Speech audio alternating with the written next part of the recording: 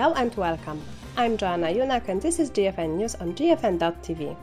In today's program, Ignacio Leiva, a multimedia journalist and founder and president of ASO Vape Chile, will tell us what has changed in Chile regarding the use of safer nicotine products since February.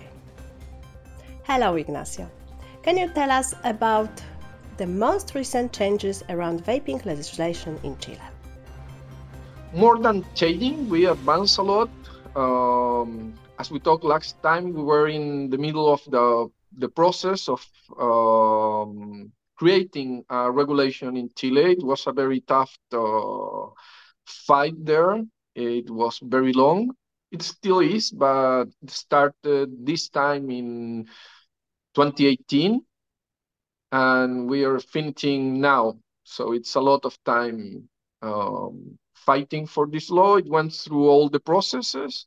First the Chamber of Senator, then it went to the Chamber of Deputy, then it went back to the Chamber of Deputy Senators, and that was like in very short term what happened, and finally we were able to win it. In terms of winning, you never get all what you want in a regulation. It's not perfect, but there is a lot of good stuff that we were able to change. So then when the project of law advanced and get to the deputies, we were able to start talking and being part of it. And then in a very, very long process that took like 3 or 4 years, we were able to change most of the project. And finally, we got a project. As I said, it's not perfect. We have very good things on it. The advertisement was not forbidden, was restricted. It make a huge difference. It totally divide e-cigarettes from tobacco products, what was totally the opposite of what they wanted. Now we have a totally different restriction, totally different regulation. Even if we are in the tobacco law, it was stated in the second article that they are totally different things, and the things that apply to tobacco does not apply to e-cigarettes unless it's said that it's applied to e-cigarettes. We were able to get flavors out of the conversation. We were able, and this one is one very important, because we were able to change this statement of the 20 milligrams that have no science under it. It's like, why 20? And no one can give an answer. And the only answer that you can get, it's based in a study that was put back by the same person that made the study. So there is nothing. We were able to fight that, and we will have a very strange number, as strange as the 20, but we will have a nicotine amount of 45 milligrams. More than the number, it's important that we were able to break this statement that it should be 20 milligrams. Thank you, Ignacio. So, can you summarize the key points of the project? This project was, at least the discussion was totally enforced by harm reduction. We were working a lot in making the deputies and senators to understand not only that it had to do with vaping, it had to do with harm reduction as a political way to face the problems of health. And we advanced a lot, and we gathered a lot of deputies, especially supporting our position. Other of the things that this project have, it's that we were able to stop the maximum amount of milliliters in a bottle. They were trying to put 10 mLs for liquids with nicotine or without nicotine. Other good stuff, it's that the warnings in the packaging will be totally different from cigarettes, something that is happening in many countries, like in Costa Rica, where you buy a product of e-cigarettes and you have someone with cancer or some other illness that have nothing to do with vaping. We were able to totally divide that. And the most important thing is that finally getting this regulation, it's put off this. Wait me a second, I lost the word. This decree from the Minister of Health that was placed on 2010 that makes the nicotine to be sold only by pharmacies. It put it as a med product.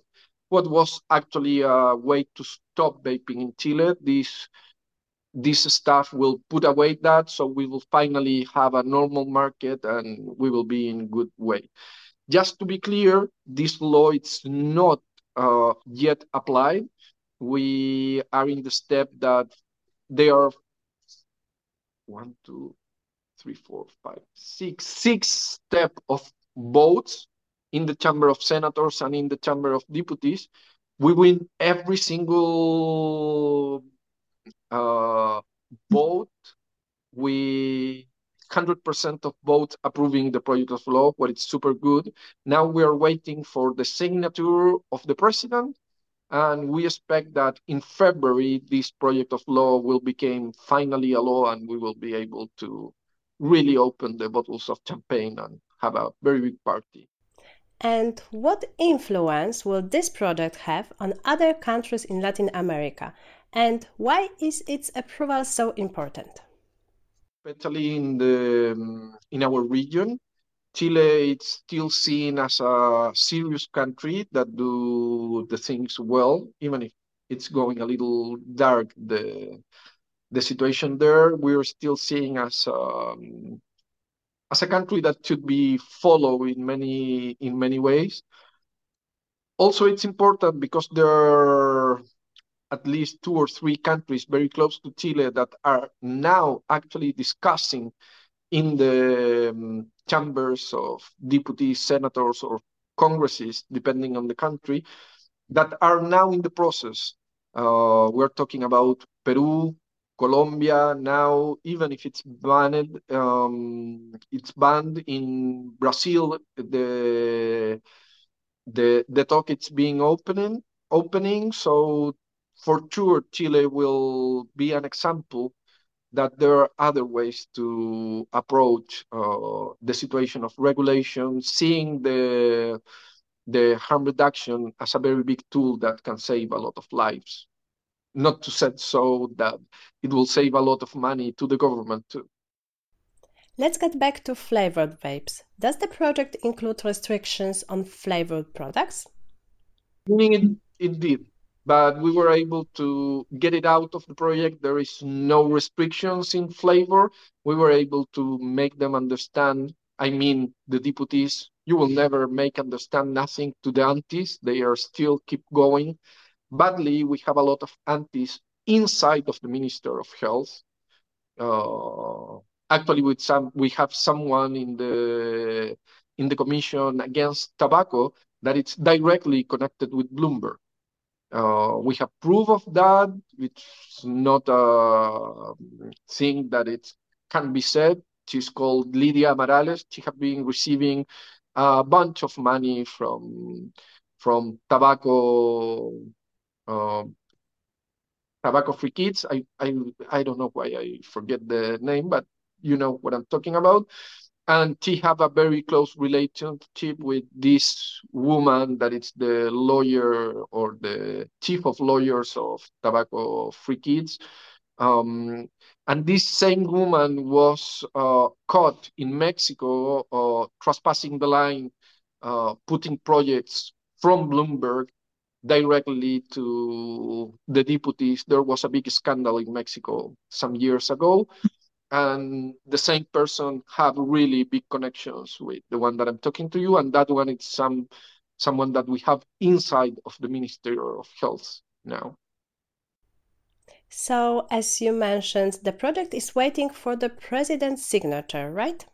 Yeah, actually, it shouldn't be any surprise there because it went with, as I told you, I forget the name, but I'm sorry, but 100% of the votes in all of the process were supporting the project, and that not only means the commission, it's also mean the plenary of both chambers. So it's quite difficult for a president to put a veto, because that's the only option that he have now, to put a veto. It will be very funny too if he put a veto in the project, because when the actual president was deputy, he signed up one of the projects that support vaping during this process between 2018 and the time that we are now. He was deputy in that time and he was supporting vaping, so it's kind of difficult. I don't think that Bloomberg have enough money to make a president to put a veto, knowing that it will make a very, very big problem with the Chamber of Deputies and the Chamber of Senators. It's quite to get into a big fight for that reason. So we are waiting. We hope that during these days could be signed. There is no a time limit, but normally it takes around 2 months to finish the process, and we're expecting to have it soon. We hope, but we just need to wait now.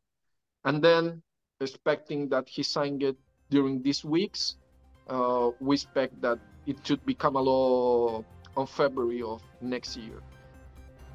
Thank you, Ignacio. That's all for today. Tune in next time here on GFN TV or on our podcast. You can also find transcriptions of each episode on the GFN TV website. Thanks for watching or listening. See you next time.